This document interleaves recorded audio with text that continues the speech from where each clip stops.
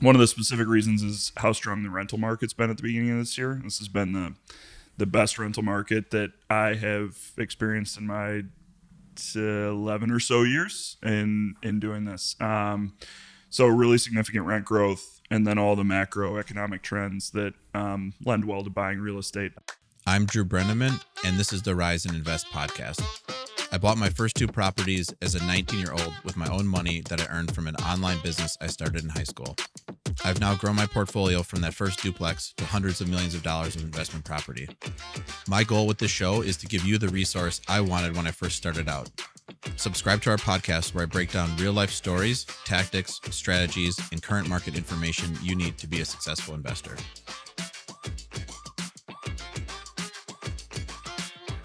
All right, welcome back to the Rise and Invest podcast. Here today with Joe Smazal, top multifamily investment sales broker in Chicago. Thanks for having me back, man. Yeah, I know Joe. He's guest number 1, so he did a great job, obviously, since he's back. Well, that was both of our first podcasts, so we've got nothing to blame it on today, I guess, if it doesn't go well. But good to be back, man. Thanks. Yeah, no, definitely. And I think today, probably 6 months or so since we recorded that, so want to do like a Chicago market update. Actually, a lot's happened in Chicago, and then I had like a bunch of brokerage related questions that I was going to ask you, and then we already filled up like 90 minutes, so we had to cut it. So all right, we'll do those. When I ramble, stop me then. Yeah, well, I think people like the long form sort of answers here. And 2, I think before we get started, maybe with the questions, I just want to mention our website where we mentioned this in the outro of the podcast, but haven't really mentioned it much at the beginning. We have a ton of written resources on our website. We have our portfolio, so every deal we've done listed on there with 2 or 3 paragraphs about it. So essentially like a brief case study. We have a blog. We wrote a trends report for real estate trends.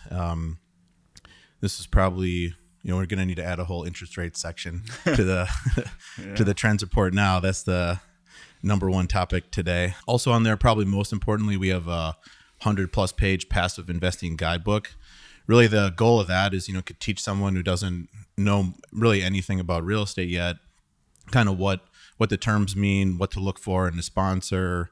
Really covers a lot. Obviously, if it's 100+ pages, it's like 101 pages. So we just got to the 100, but into like a lot of the jargon we would use here on the podcast, like if we don't explain it, that would be in the guidebook. There's a glossary, so that would be where to go. Our website is riseinvest.com, and then 2, you can sign up to be an investor in our deals there on the website. There's a orange button in the upper right. Can't miss it really. It says invest now. You just put in a little bit of information, just basically your name, address, email, I think, and then you're on our list from there. And there's not always a deal available, so you're really just signing up to be on the list when deals come out. And then obviously happy to chat with anybody who wants. Best place to get started though is through that investor sign up link. Cool. So now that's good stuff, man. Yeah, that's awesome. That's out of the way. So I guess just kind of maybe on you. I know let's just for a quick intro from Iowa. Then here in Chicago, got into multifamily brokerage. Yep. About 500 million total sold. That was 6 months ago. Yeah, so now we're for 6 probably months of this year. Knock on wood. Today we've got a good sized deal closing, but should be about 100 million sold in the first 6 months of this year. So update the bio on my I feel like it sounds Instagram page or whatever. I feel like it sounds better when it's more of a round number though. Where if it's 500 plus, where if you update it to 602 million, like then it's like it's like too exact, like a running ticker. Yeah. But nice. Yeah, that I know. I was thinking about that when I was putting some notes down. I was like, it's gonna be almost. It's probably. I'm sure it still feels hard, but it's almost would be hard to not be selling 100 million a year with kind of the momentum you got. Yeah, I mean, maybe we start there. Yeah. The beginning of maybe we should start by putting kind of a timestamp in case we're in a pretty dynamic market, so in case things change. But we're in early June 2022. The beginning of 2022 in the Chicago multifamily market has been really healthy, really strong. and also very balanced. I feel like there's been a lot of compelling reasons to buy real estate generally, and then also specifically in Chicago. One of the specific reasons is how strong the rental market's been at the beginning of this year. This has been the best rental market that I have experienced in my 11 or so years in doing this. So really significant rent growth, and then all the macroeconomic trends that lend well to buying real estate. It's also been a good time to sell too. So it's ended up being quite balanced from a buyer and seller standpoint. I think in the residential world, a lot of people classify a market as a buyer's market or a seller's market. I think it's a little bit too nuanced in what I do to say that generally, but anyway, it's been a healthy market for parties on both sides of the table. So it's ended up translating into a lot of people trading, selling something that's a little bit of an outlier for them, and exchanging it into something that's more, they've either got a fresh business plan for, or it's more in their geographic focus, or it's a little bit bigger, whatever the rationale is for doing it. Really strong start to the year for those reasons. The market is still quite healthy and robust. I mean, there's a lot of activity, but I would say, in my experience, again in Chicago, the top end of the market and maybe the lower end of the market have been a little bit softer, a little bit slower. Hasn't really translated to change in pricing yet. If it stays slower, I think it will. But and you mean top end for? So on something that's, I'm sorry to cut you off, but I think I know where you're going with the question. So if something is, say, new construction or recently rehabbed, and the rent roll is basically today's rents without it really anywhere to push it, that's been a little bit tougher because that market is very impacted by the cost of borrowing, and there's nothing to really do to those type of properties to offset a higher interest rate. So the spread just gets tighter, and we might still be able to sell it for the same price because of buyer timing and circumstances, or because of the desirability of the real estate. But I would say, generally speaking, a little bit slower. And then, the product maybe in tougher areas of the city where, people were buying with like agency, small balance loans and max leverage, low interest rates, non-recourse, buying purely on kind of today's cash flow. Those deals are obviously also really directly impacted by your cost of borrowing. The middle of the market, good size building, good location, palatable price per unit, that stuff has been unimpacted, is as strong as ever. Okay, nice. Yeah. And what have you then for rent growth then? What have you been seeing, would you say? I'll start by saying I think the average that I'm seeing, it depends on the submarket, but I'm saying the average is probably 7 to 8% rent growth year over year. Yeah, over last year. Yeah, okay. Over last year. And last year was probably a normal. So if you go 2019 to 2020, we saw rents go down. 2020 to 2021, rental market kind of stabilized to where it was in 2019. Again, speaking generally, there are nuances to this in the submarket and the product type.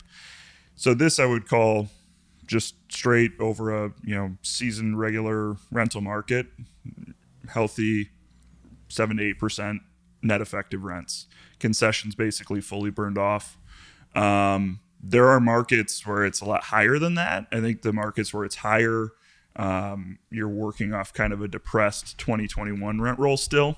Maybe a market like new construction stuff in Logan Square. I think if you look year over year, 2022 to 2021, the rent growth would look crazy, but it was hit a little bit harder. And then there are markets that are just more sensitive to rent growth. So I'd say, there's probably markets where you see 4 or 5% still. Yeah. Yeah. Yeah. It's interesting. I would say on the Chicago stuff I have, which is still pretty big sample size, like let's call it 2016 to 2020. I didn't really see much rent growth. I had the bigger units, 2 bed, 2 baths, 3 bed, 2 bath kind of units. Yeah. Didn't really see much rent growth there. The deals did fine because we bought it knowing the rents should be higher, but then we sort of got it to that higher rent, and then the market didn't really move much on those. Then 2020, then they dropped.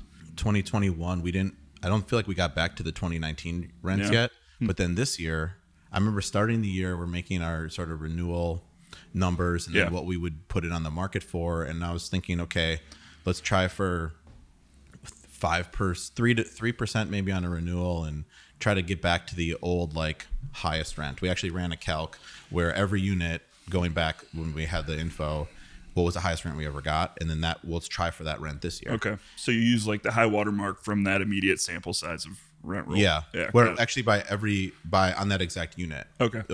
Type, let's say if there were 8 of the same unit, we would see what was the highest rent ever paid on those 8. Got it. So that's what we were going to go out with this year, and we just blew through that though. Oh yeah. Yeah. So we were thinking, okay, we're going to be talking about inflation and try to, for once, get these get pretty big renewals. Where normally I'd say our renewal strategy is try to not have a lot of churn. Yeah. Keep your turnover costs low. Our buildings, we don't have any people on site, so then leasing, we're hiring that out. Then that's a big cost if you're going to hire out leasing on a turn, because then it gets beyond like probably normally I think people would assume like a apartment turnover cost like a month, let's say, between a couple weeks of downtime, paint and clean could be a month. But here it's in Chicago, it's more if you have a broker, because a lot of times the broker is looking for a 1-month commission. Yeah. So then we started out going for these max rents. So like for a real example, like our Wicker Park 2-bed or 3-bed 2-bath condo quality units, I have 30, 20, I think 40 of those, like between the Pierce 1449 Wicker Park and the Evergreen deal, like 40 of the basic real similar units. And the highest, I think or were you going to say something? I was going to say it's a big percentage of the rental stock for that. I mean, that's a low density submarket. Yeah. And there's not a lot of newer construction stuff of that size. So 40 units is not, people look at it and say it's not a huge sample size, but in the context of Wicker Park, large units, condo quality, that's a lot of what's out there. Yeah. For that profile deal, I feel like, and in that like pocket, I think I bought all the deals. Yeah. I don't know. Where the basic's been 3 for sale in the last 10 years, and I bought them all. Yeah. But yeah, that is, and the reason that happened, we were crushing it with those where they were renting for like $2,500-$2,600, and the rent should have been $3,000 at the time. So we raised it, and then the market grew to $3,300 on those. And then a couple units we beat that. We got $3,400 a couple times, $3,500 once. So then this year on that unit where we basically leveled off at $3,300, we're getting $3,650 now. So yeah. All of a sudden, like, hey, and that's a lot of reasons for that. People coming back out into the rental market that were sort of, wherever hiding or doubling up, not, and also these are bigger units. So if you're looking, our like potential renter pool opened up a lot. Where now, if you're going to still need to work from home, maybe that extra bedroom or 2 extra bedrooms as an office, that's what you wanted. Where before you wouldn't pay for that. Now you need it if you're going to be working there. Yeah, it's a pretty sticky product type because people are going to settle into that unit. They're going to use it as an office or put their Peloton in there or whatever. And you're not jumping around to another 3-bed 2-bath because, like we just talked about, there aren't that many of them out there. So somebody might buy a house, somebody might move out of state for a job transfer, whatever. Get married, have kids, whatever the reasons are that are healthy. But it's generally not like a musical chairs type rental market for that type of stuff. Yeah, there's usually a reason, but real commonly our renters were just like 3 roommates, so each person taking a room, and then that was not as sticky of a renter, but we're seeing a much more sticky one, like you were saying, where it's people who are gonna be there. What would you say then, just kind of like generically, our cap rates today in the areas you're covering? And actually, I'll define a cap rate. So we actually this is for Mr. Brenneman. Yeah, so shout out to Doug Brenneman. I think my dad, he watched one of the podcasts. I think it may be his first one recently, and we were kept throwing. Did he watch ours first of all? I don't know. He watched the one on the 96 unit that we bought, and he said that like really a lot goes into these things, where you can see why you have the staff and like what's all involved. Anyway, so cap rate, really what that is then. So I took the definition out of our passive investing guidebook and just that's what's up on my screen here. So the cap rate, that's the yield a prospective buyer expects a property to generate in terms of its net operating income relative to the purchase price. This metric is depicted as a percentage. A higher cap rate is usually indicative of a riskier property. The investor requires a greater yield and thus willing to pay less for the property, while a lower cap rate represents a less risky property, or potentially more growth in the future because they're pay a bigger number for that.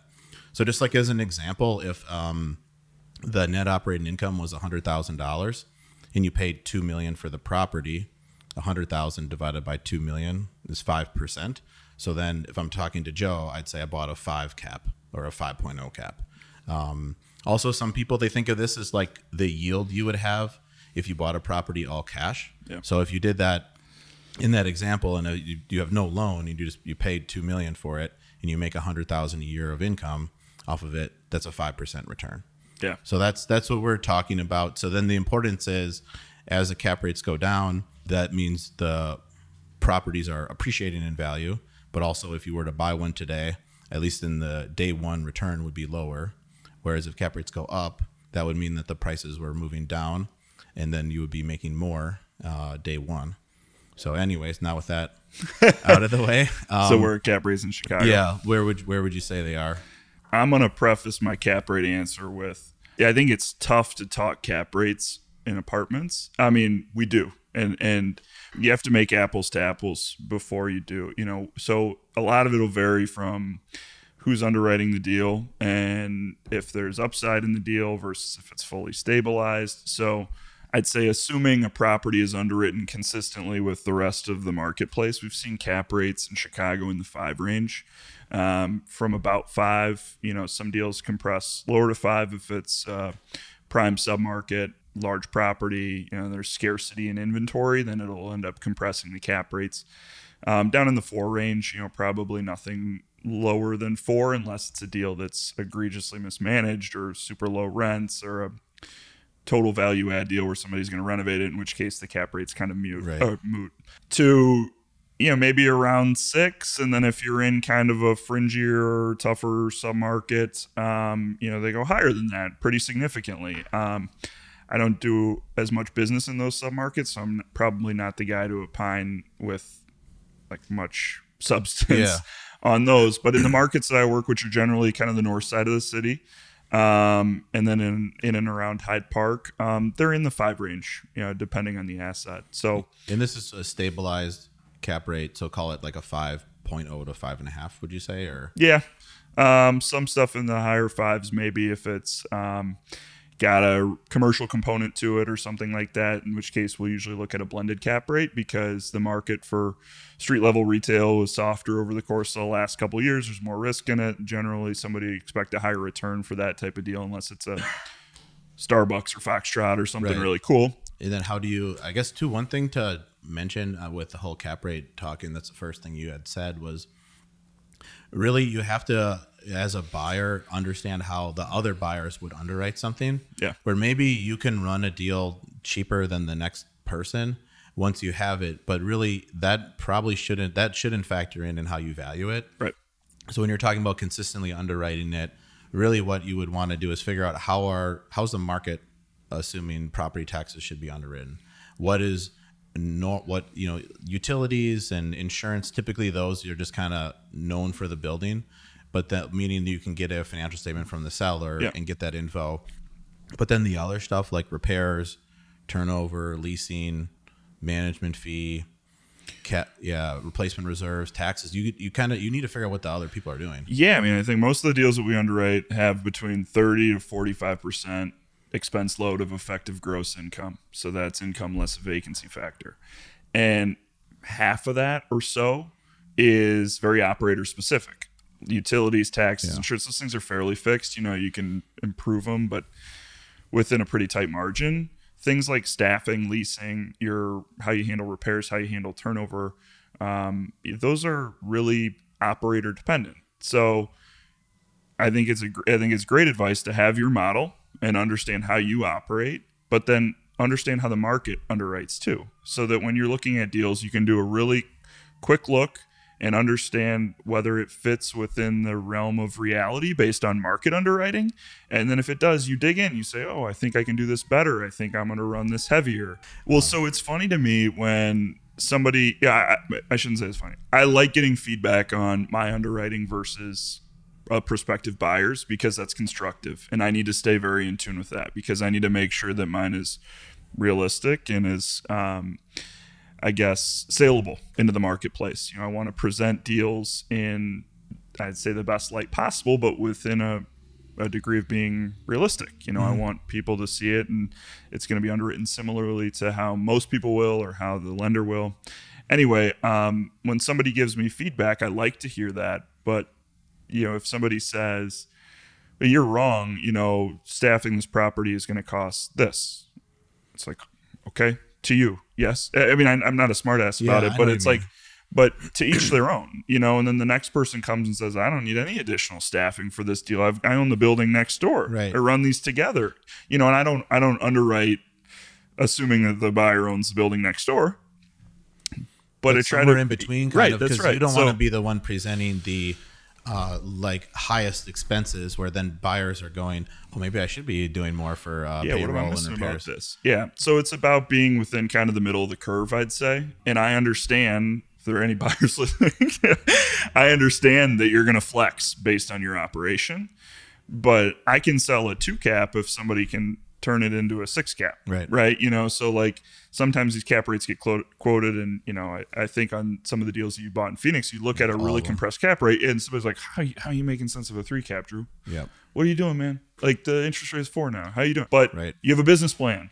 Right. You understand the submarket. You understand rent growth. I mean, there's a lot more to it than the quoted cap rate. So that's my cap rate right. soapbox rant. Because the people that are doing this all day, really what they're looking at is this is some jargon here, so I'll define it, but really like a day one untrended market cap rate, meaning if I could just snap my fingers and reset all the rents and expenses at the building to what they should be based on what I'm seeing. And untrended means with no growth. So obviously you can't snap your fingers and change the rents. People have leases and there's contracts in place at buildings. But if you could, like that's actually how I would generally look at the deal. And right, in Phoenix, often with how much rent growth they've had, so 2 years in a row of 20+% rent growth, we bought deals where the owners, they didn't really do much during that time. Maybe they have now a 2-bed unit renting for like $1,100. We go there and go, this should rent for $1,450, and if we add laundry and clean it up, we can get $1,650, $1,700. Yeah. So right, what's our cap rate on that? The day one going in, it might be a 2.9 or a 3 or something, but the untrended day one, if you could snap your fingers, have the renovation done, it's a 5 something. So then the whole thesis is we can kind of get that to like a Chicago or Midwest cap rate for all the work we're doing, and then our payoff is we have the growth and they're real favorable in Phoenix with the property tax treatment and Maricopa County and I think all Arizona. But that's sort of the same point. So then you could see a headline where someone in Chicago pays a 3 cap and you're like, what are they doing? But it's like, well, they're going to renovate it and then it'll be a 6.5 cap and then they're going to sell it for a 5.5, and that's how you make money. Yeah, and we're not selling net lease deals. We're selling. I cannot think of an example in the last several years where somebody bought a property based on a cap rate, in air quotes. I'm not going to do the air quotes, but a cap rate today. People buy these generally for a longer time horizon than that. Even if it's to execute a business plan in 3 years and exit or refinance, it's not 1 year. The marketplace just doesn't allow for that generally. Right. So, the cap rate today is an indication. It's a snapshot.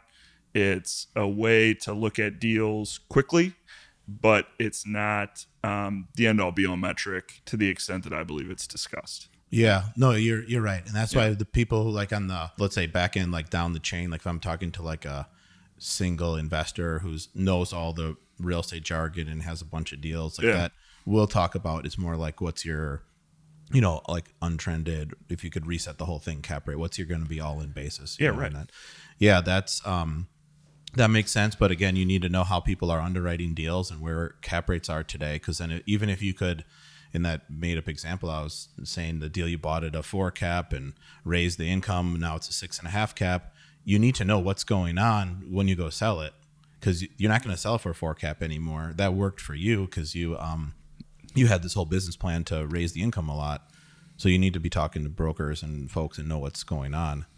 So Yeah, and it's easy to do. These are not super complex models generally to arrive at a cap rate. I mean, if you're right, looking at an IRR or something, it's a little bit more of like you're running an Argus, you're running a 10-year horizon. Like for just a quick look, you have your right, model and you understand the market's model, and then you see how the things compare, and then you make nuances and adjustments. Yeah. yeah, yeah, you're right. And then even like on the pro formas, like really we would have like a, at least for Chicago, I'd say some of the, like we would have like two different pro formas basically, almost like here's how people value it and here's how we think it will run, because there'll be a little bit of nuance, like Yeah.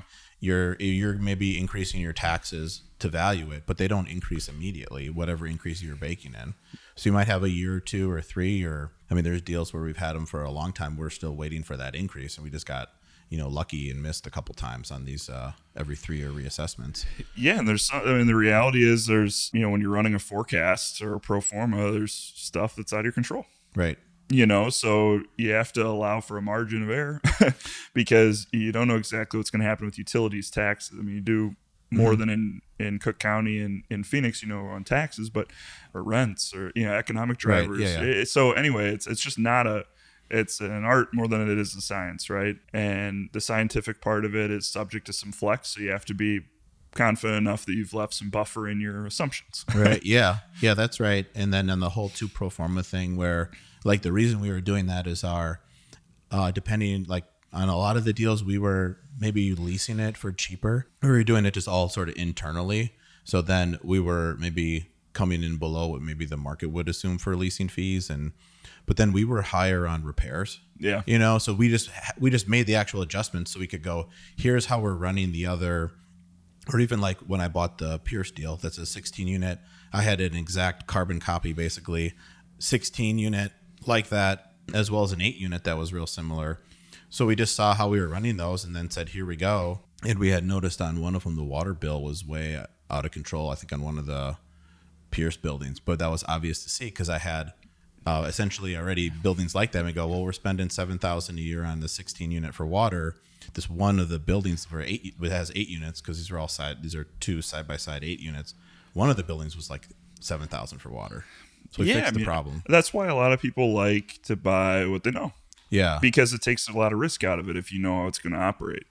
And depending on your management structure in general, it can create efficiencies too. So if you own 8 of one type of units versus 80 of 80 of them, there's efficiencies in that scale. So a lot of people end up expanding a portfolio with fairly similar properties in fairly similar submarkets, at least in Chicagoland. Yeah. And then you reach a point and you're like, all right, well, now let's start to think about diversity a little bit. So then you go to Phoenix and you leave your buddies in Chicago. Yeah. Download our 100+ page passive investing guidebook today at riseinvest.com/downloads. Accredited investors can sign up for our multifamily investment opportunities by hitting the Invest Now button on our website. Now back to the show. Anyway, kidding. No, I know. Yeah, well, I was joking the other day. The only place I go is basically to the gym and to the airport and back. Like these days, it's need to buy some Chicago deals. So that's right. You do get out of the building here. So, yeah, I think the Chicago opportunity is going to be good. Basically, starting now and this winter, especially because you can basically apply the same way we've done these Phoenix deals to Chicago now, where let's say we were going to sell these buildings that I was talking about. Where now on some of the units we realized we could get $3,650. Mm-hmm. Okay, but that's only on a handful of the units. I was renewing people at $3,200, $3,250, renting them out for $3,300 initially, going, wow, that rented fast. I'll try for $3,400. Yeah. And we got it. And now a buyer could go in that, and if nothing changes and we still think the rent will be $3,650 or more, and go, well, next summer I should get that whole building to $3,650, maybe a little more. And then that's going to be a huge jump.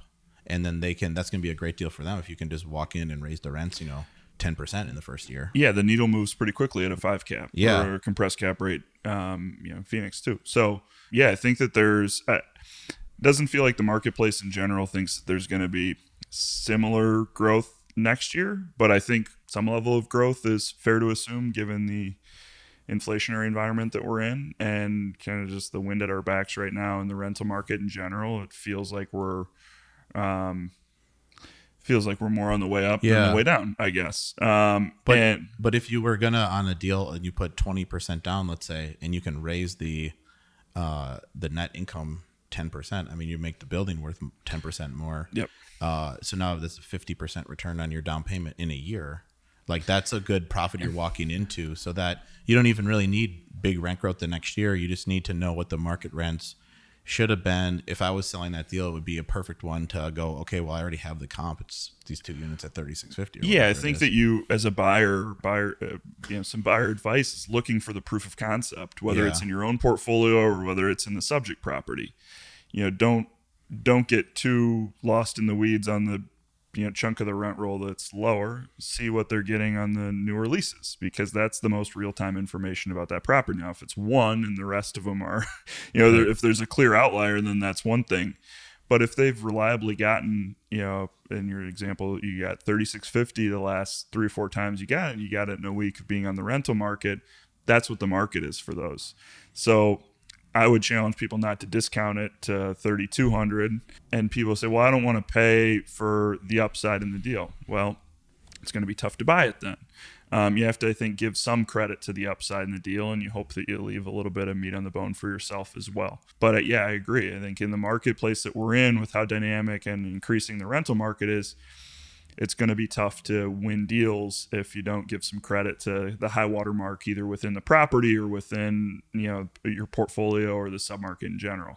Yeah, and by credit you mean just attributing extra money towards the price, knowing if I can raise the income and value 10% year one, Yeah. maybe I got to pay 2 or 3% more for the property to win it, but I'm still 8 to 7% ahead. That's right.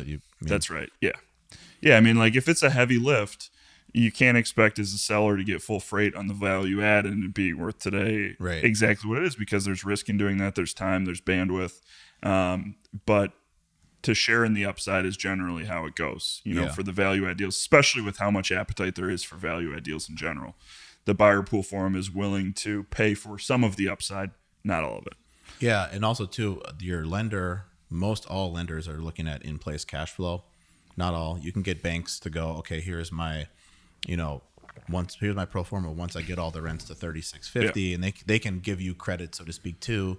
That's essentially how we've done all of our Phoenix deals. Is like it's in part on the day one, but it's really on when we're done. What does it look like? And then the lender's going, I'm very comfortable with that. I know I'll get paid off, or you guys could sell at a profit and pay us off. So you'll be fine. So yeah, that makes sense. I heard on a podcast that you're supposed to match your loan product and the prepayment with the business plan. That's what I heard on that is podcast before, and it's great advice. I'm busting your chops a little bit on it, but it's great advice, because if your business plan is to add value, get a lender that'll give you a loan to cost loan or give you some construction dollars, or at least look at the pro forma model that you put together. If it's already buttoned up, then put a lender on it that wants the more cookie cutter, down the fairway product, and we'll give you the best rate today. right. But too often people, I think, are rigid in the financing part of it because of just comfort of using particular lenders, and then they just keep going. And if it doesn't work, it's like, well, that deal doesn't work. Talk to another lender, Right. So Yeah, that's a great point. And yeah, you're right. Not only match up the loan, but the lender, I guess, then too. That's right. Yeah, completely. Because if these deals were stabilized, the lenders we're using on these, we'll call them not stabilized properties, where we need to renovate them or raise the rents, like you'd pick a different lender if it's stabilized. yeah, and in today's marketplace, with where we are with rates and how kind of volatile it is, there's been some of the bigger banks and the agencies have kind of just priced themselves out of the market. So if that's your only horse that you ride, then you're out of the market. Yeah. But if you're open to talking to other lenders, then you can still participate for good deals, because you understand who else to go to and who's more aggressive today. So, yeah. Have you seen the higher interest rates? So kind of, if anyone, just kind of update everyone if you don't know, but just sort of between, let's call it mid-March to, now here mid-June, like we rates are up, an entire percent to like, depending on the lender type, even a little over that. Yeah. So, rates went from being in the threes to being in the high fours, let's say for a fixed rate, and to some lenders into the fives already. Have you seen that impacting price, or how are people responding to that? So far, the rental market is offset. So there's been enough strength and optimism about the rental market where folks are still getting to the same values. If we see another similar run up, if rates go up on par with kind of the increases that the Fed has told us are coming pretty explicitly, then at what point it becomes impactful and to what degree, I'm not sure. I think part of it will depend on what else is going on in the economy and Chicago rental market in general. But inflationary environment like we're in, it's it's a great hedge against that. Apartment buildings. So it has not been, kind of like I said earlier in the podcast, it's been more impactful on kind of the maybe the, if I'm going like the bookends, the highest end or the lowest end of the marketplace in Chicago. I think have felt it. But in the middle, it really hasn't translated to lower pricing at this time. Yeah, and because the cap rates are still greater than the interest rate, so you're getting positive leverage. And because a lot of these deals, sure, if you're going to buy a low 5 cap and you see room in the rents, maybe you're going to get that to like a 6 cap. Yeah, you're borrowing. Usually, seems like everybody here is doing fixed rate for these kind of things. Like the people and we keep talking about our Phoenix deals, but we end up a lot of times doing floating rate just because there's no prepay. Yeah, so then 3-ish year business plan. Right. Yeah. Or even, and then if it happens quicker, you want to be able to refi or sell. And so like, that's what's driving that. But here in Chicago, the deals, they don't trade as often. Like there's buildings you sell and it's like almost like that's like offline now to the market. It's never. Yeah. A lot of the clients that I sell to are like generational holders. So I sell a deal. Today I've got it, like I mentioned, a knock on wood, a good one closing. Otherwise, that's not going to age well. And it's in a black hole. Owner 100% is not going to sell it for the rest of my career. And so, and that's a good example. I mean, that owner that rate was locked at in like the low threes, 16, 90 days ago, something like that. But the rate for that deal today is probably low fours, local bank debt, and that borrower and that buyer is not as sensitive, right? Because they want to own the asset forever. And like you alluded to, there's a scarcity it's not a commodity. There's real scarcity in that real estate. So depending on the size of the asset, depending on who the buyer pool is, it really isn't even going to matter if we have a run up. Now, I don't make my living just selling that type of product because they don't trade very often. Yeah. I have a good market share in them, but like if I just waited for, 50 to 100 unit deals in Lincoln Park and Lakeview to sell, I'd have a lot less to sell. Yeah. So that's not all of it, but that particular part of the marketplace is very insulated from increasing rates because there is a captive audience whenever you have the right type of product for them. Yeah. And then they are, they're putting down a lot of money. And they're really strong borrowers. So then they're not, and again, they're doing fixed rate. So they know what they're getting. Their business plan isn't, I'm going to buy that and sell it in 2 years. Those people are real worried where are things going to be in 2 years. Rates could keep going up and it'll be tough. These folks are not really worried about that. They're just going, I bought things for back when they were 50 grand. Now they're worth 10 million. I'll just keep buying and it'll be this $10 million building will be worth 50 million at some point. And it'll be paid off. So I know I'm making money. When you look at things globally or generationally, it takes a lot of the pressure on today's, challenges. Yeah. Cause that's how a couple of my investors are. And that's how they talk. Yeah. Like this thing's a cash cow. Why would we sell it? Or deals we bought for, $5 million. They're worth $8 million. We paid the loan down to $2 million. And I'm like, hey, let's sell it and buy something for 20. And they're like, good idea. Yeah, but they're like, no, why bother? Let's just, we got all this cash coming in. Let's just buy another deal with that and just sit on this other one. Why? And so that's again like another building that's like not going to come around very often. Yeah. So nice. What are some reasons people are like selling today then? Like I mentioned before, a lot of it's been to trade. Looking at something where the business plan has either run its course or, like I mentioned, it's some type of outlier for them. In the space that I work, the middle market space, $2 to call it $40-ish million. a lot of it's just life decisions. Somebody retiring, somebody wanting to spend more time doing something else. Unfortunate, deaths in the family and stuff like that, where you have a stepped up basis and maybe the next generation doesn't care to be in the business because it is pretty hands on. So I'd say today's reason that's most common is the trade, and then all the other reasons why people just decide to sell based on personal circumstances. But in Chicago, and the market's been strong for selling apartment buildings for a long time. So sellers have had a good marketplace to sell into for a while. So we're not really getting people that like kind of had it's not like a whim. It's something that either something changed or they just, now's the time. Yeah, are they talking about like, I feel like this is my window to sell?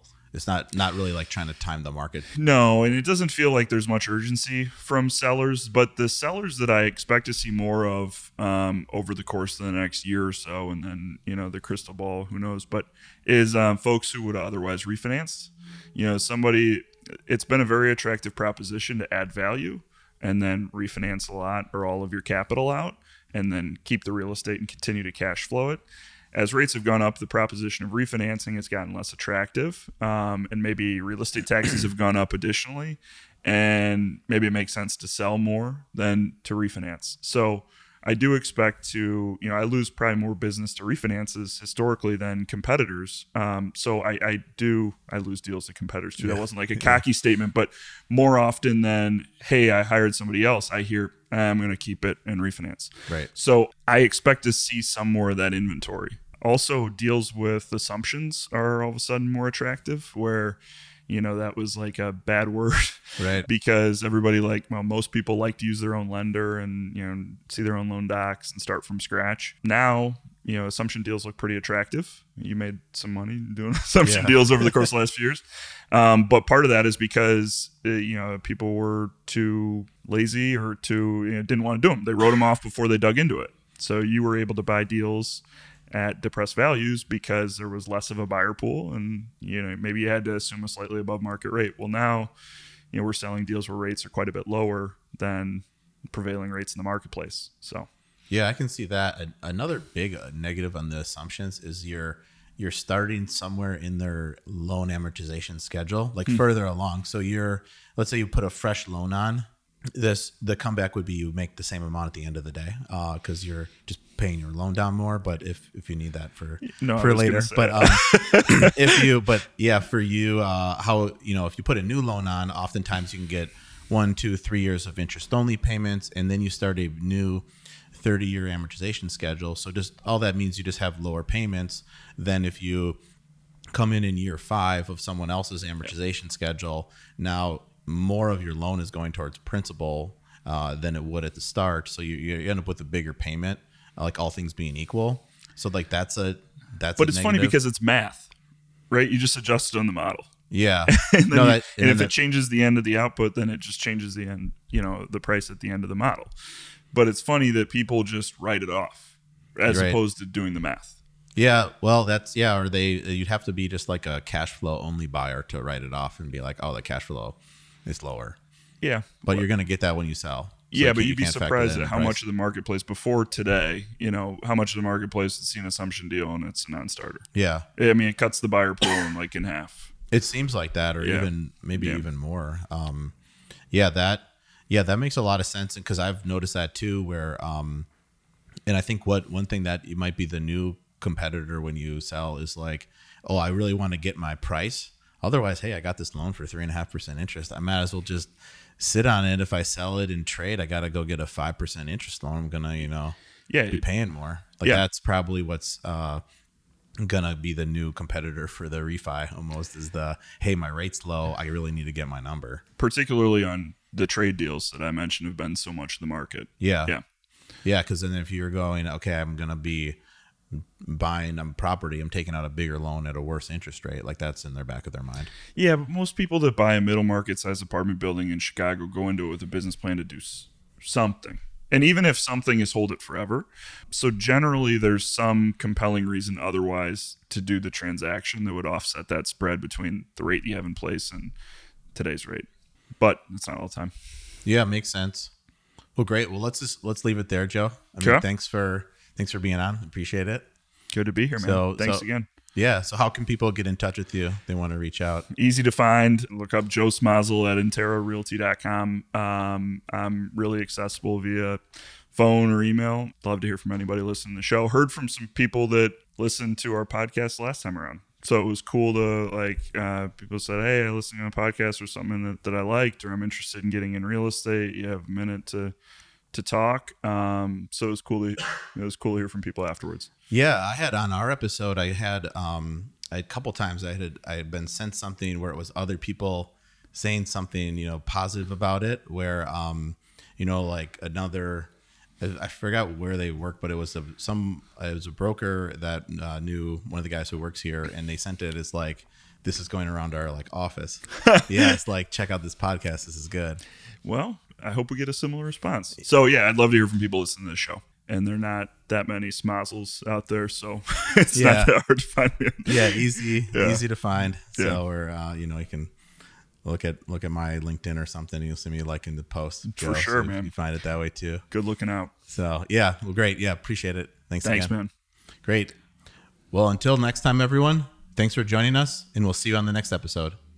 Thanks for joining us on the Rise and Invest podcast. Please be sure to hit that subscribe button on YouTube or wherever you enjoy your podcasts.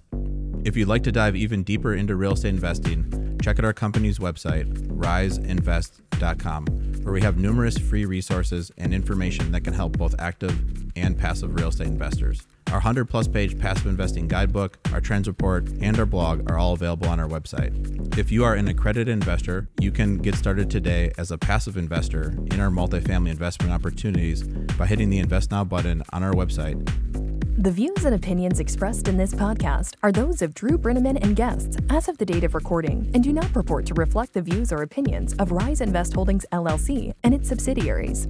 The views and opinions are provided for informational purposes only and should not be relied upon or deemed as investment or tax advice or an offer to buy or sell securities, and the speaker cannot be held responsible for any direct or incidental loss incurred by applying any of the information offered.